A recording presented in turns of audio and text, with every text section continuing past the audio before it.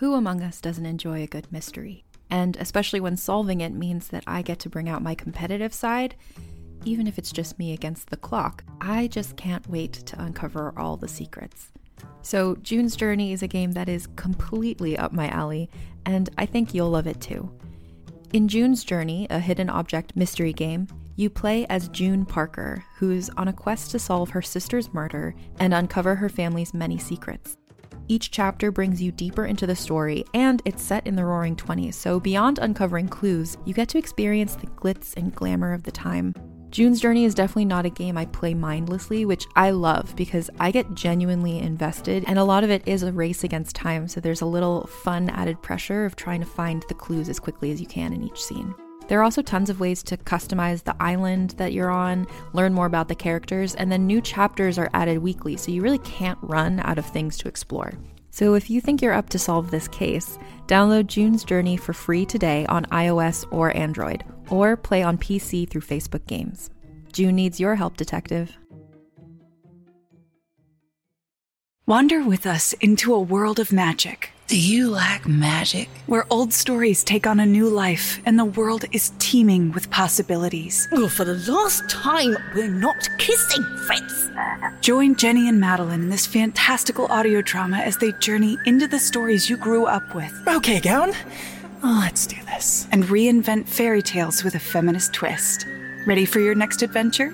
Then we'll see you soon in the forest of feminist fairy tales.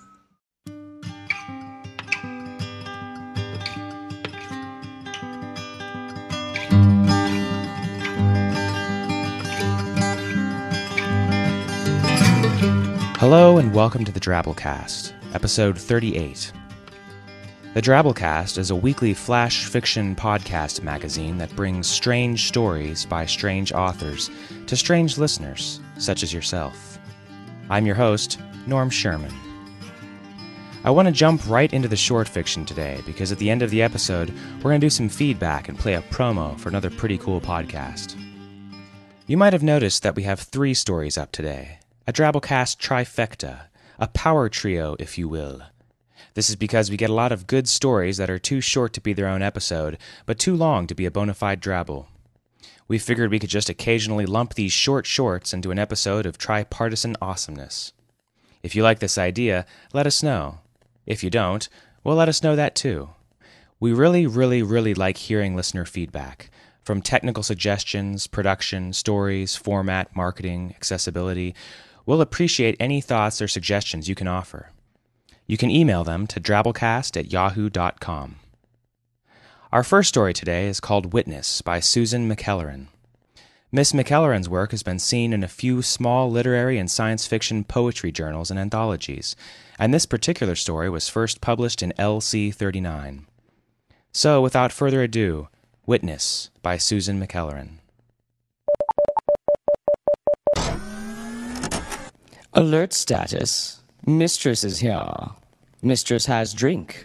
Drink means spills. Spills mean work. Work for automated carpet cleaning machine, Model 3, ACCM3, affectionately referred to as Occam. Occam work hard. Occam best model available. Very best model. Action status. Mistress spills drink on carpet. White wool carpet. Occam, advance quickly. Advance quietly. Stay out of mistress's way. Behind lamp. Beneath side table. Occam at spill. Liquor. High quality brandy. No problem. Best model available. Occam brandy. Occam work quiet. Occam make carpet good as new. Occam retreat. Beneath side table. Remain alert. Brandy makes mistress clumsy. Clumsy mistress always spills more brandy. Doorbell rings. Doorbell means company. Company means more liquor. More liquor means more spills. No problem. Occam best model available. Company enters. Black souls. Humph. Black souls mean scuffs on marble entry floor.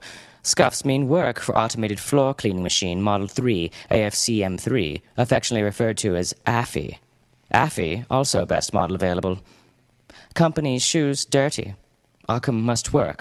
Occam must clean. Occam... dirt. Dirt, mud, dog feces. No problem. Occam best model available. Occam efficient. Occam clever. Occam clean dirt from shoes before dirt on carpet. Oof! Occam, Occam, Occam. Occam against wall. Company kicked Occam. Occam too efficient. Occam back to station. Rest status. Wait until company gone. Occam clean mud and dog feces later. Mistress likes Occam. Occam best model available. Last model not so quiet. Last model not so swift. Last model not so compact. Occam best model. Alert status. Loud words. Loud words mean spills. Spills mean work. Work for Occam. Advance quickly. Advance quietly. Beneath side table. Company has laser gun. Laser gun means singed carpet. Singed carpet bad. No way to clean. Company maybe kick Occam again.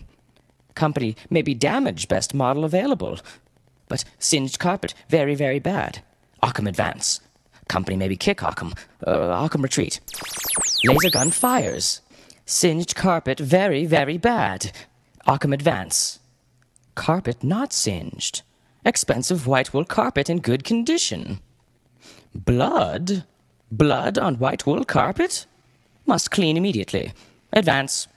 Beside couch. Occam roof. Occam, Occam, Occam. Occam against side table. Company kicked Occam. Best model okay. Company laughs. Company bad. Company leaves. Dirty shoes leave. Dirty shoes track blood. Occam clean mud and dog feces later. Now must clean large wet blood. So much blood. Occam blood. Occam good. Occam efficient. Blood on couch. White couch. Means work for automated upholstery cleaning bird AUCB2, affectionately referred to as Yukibi. Yukibi not best model available. Best model in box in closet. Mistress should release best model. Mistress not moving. Mistress should hurry. So much blood. Occam blood. Occam cleans well. Occam best model available. Blood stops dripping. Carpet not stained. Expensive white wool carpet saved. Occam good. Occam efficient. Follow tracks, clean tracks. Small, easy. Double check big blood, no stain. Affy finishes marble entry floor. Affy best model available. Yukibi still working. Yukibi second best model available. Occam retreat to station. Occam work hard. Occam rest now. Occam rest until mistress awakes. Mistress will thank Occam.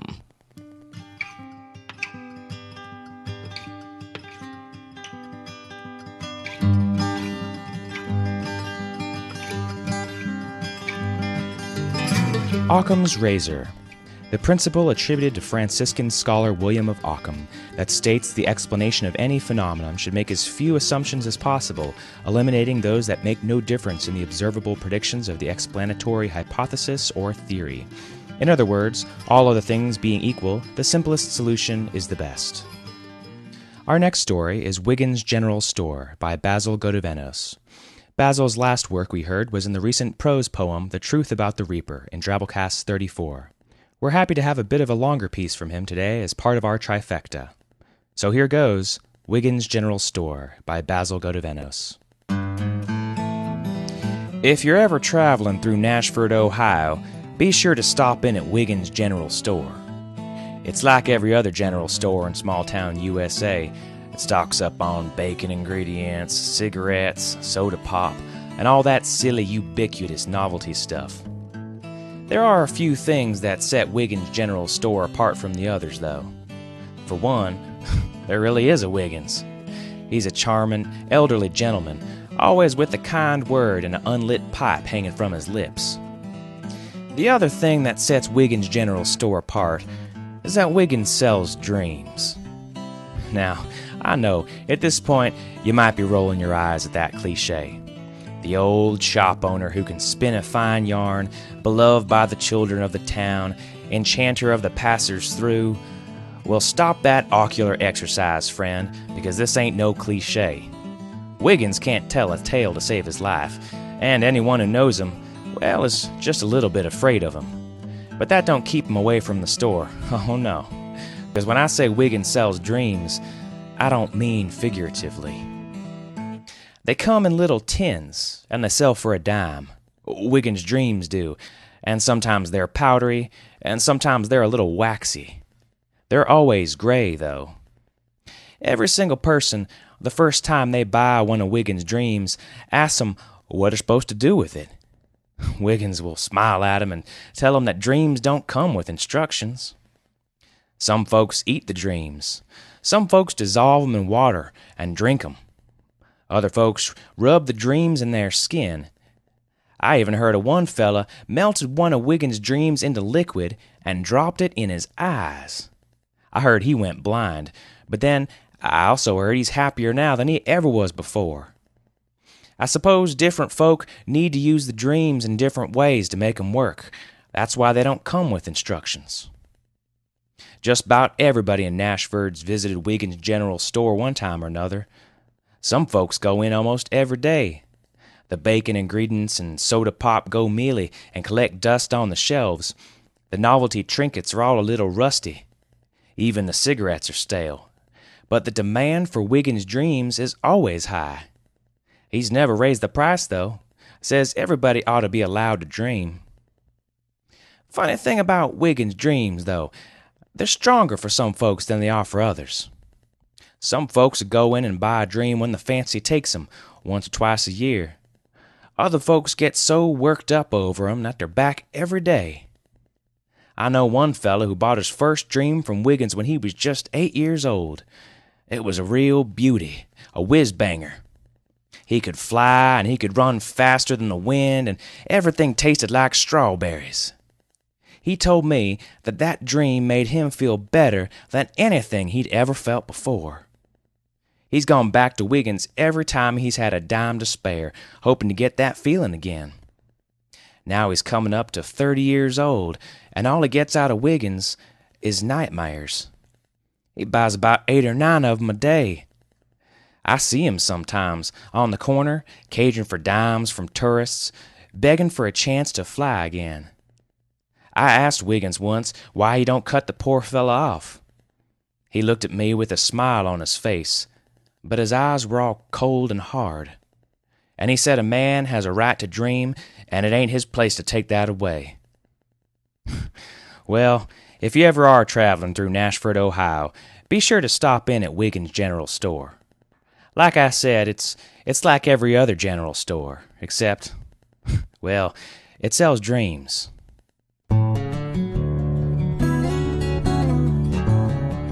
And our last story is Pork and Steak Eye Meet Phelan Shepherd by Graham Fielding. Graham is one of our many beloved listeners and story contributors from the UK.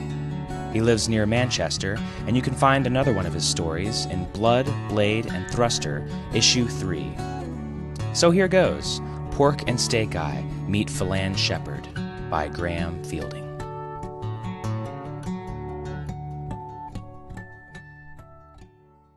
They never gave us faces. They grow those on a strip in a separate room. Aside from that, I'm in great condition. I tear it up on the exercise wheel before swimming the rest of the morning. Then I get into the protein tubes, and I tell you, I feel like $1 million. Not like my brother, Steak Eye. Last week, a group of faceheads came in and took him away. When he returned, he'd lost his arm, and his chest stitches had been opened. He's only been on the wheel once since, and he wasn't really into it. Not like me. Sometimes I think he'll end up like Mince and just disappear one day. It's hard to find time to care, though, as I've had a lot of attention this week from the faceheads. When they measure my height and weight on the chart, they become ecstatic. It seems I've stopped growing. They even took off my skull helmet. They say they aren't worried about my brain growing any bigger. Suits me just fine. Phelan Shepherd himself came to visit today. Steak Eye and I were jumping around and clapping like crazy. Actually, Steak Eye wasn't. He hasn't really moved for days. Shepard spent a lot of time with me, admiring my muscles, squeezing my abdomen. He liked it all right. He had that glint in his eye, the one you see before he gets in the race car on TV. He looked sharp. When I heard on the news he'd been crushed in another collision, I expected him to be real banged up. But he looked great. Except when he hugged me, I could feel scars all over his back. Steak Eye was slumped over, looking sick. I didn't say anything, but if I had a mouth, I would have said, "Now there's a guy who could use a bit of whatever Phalan Shepard is made of."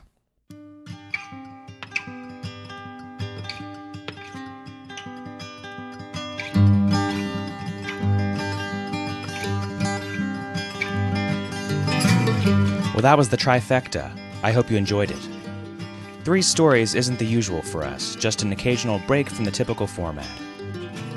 Feedback from episode 33, the faux fantasy tale Desert Storm by Paul Needs and Chris Newbold. Loch Ness really enjoyed it, saying he thought it was fantastic. Hilarious voices, characters, and premise. I liked the Drabble story too, although I had to listen to it twice to understand it, but that was probably just me. Kevin Anderson said that he had to listen to Dummy a few times as well before it clicked, but it was great. Well done. He then shared with us his epic and courageous junior high school struggle overcoming Dungeons & Dragons addiction.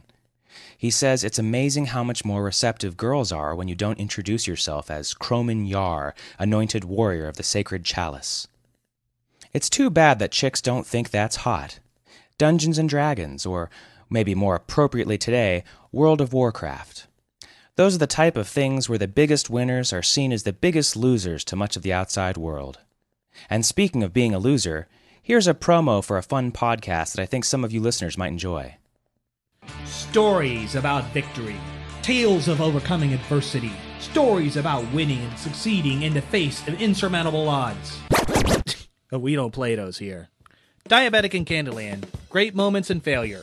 Every even-numbered Monday, we play people's great moments of losing, like getting fired, getting dumped, or good old screwing up. Go to www.diabeticincandyland.com and check out the Lose line and anonymously leave your tale of fail. Learn to laugh at your mistakes, because we will. It's a fun podcast, very well done by Anthony Elmore, delightfully bitter and lighthearted at the same time. Well, that's all for this week. The Drabblecast uses a Creative Commons Attribution Non-Commercial No Derivatives license, which means you can share this with whoever you please, you just can't change it or sell it. Join our discussion forums at www.drabblecast.org, and if you have some loose change jangling around in your PayPal account, feel free to donate to us via our PayPal link on the website so that we can pay our authors and keep getting you fun flash fiction. Our staff is made up of co-editors Kendall Marchman, Luke Coddington, and myself, Norm Sherman, reminding you that singed carpet is bad, Wiggins does not accept American Express, and Phalan Shepard is just using you for your body. The evening saunters to closing. The waitress turns chairs upside down. Piano player picks up his tip jar and drink. A magician was driving down the road. Then he turned into a driveway. You've probably heard the name Mary, Queen of Scots, and maybe you know the importance of her legacy to the British monarchy. But how much do you know about her life and what she was really like? For instance, did you know that she preferred to have her eggs scrambled, or that giving gifts was her love language? In my podcast, Vulgar History, we'll be talking about all that and more during an 8-part mini-series about the fascinating life of Mary, Queen of Scots. Vulgar History is a feminist women's history comedy podcast where we don't shy away from the messy, complicated lives of women from the olden times. Particularly with women in history, it's easier to use broad strokes to portray who they were, and it's like we forget they probably also had messy lives, complicated relationships, and maybe things weren't as black and white as they might seem in a textbook. But I'm dedicated to sharing the sides of the stories we don't always hear, and each episode is supported by rigorous historical research. Turns out there's really something about Mary, Queen of Scots. So be sure to tune into my series about Mary, Queen of Scots, and check out the other incredible women I've talked about while you're there. You can listen and subscribe to Vulgar History wherever you get your podcasts, and learn more at vulgarhistory.com.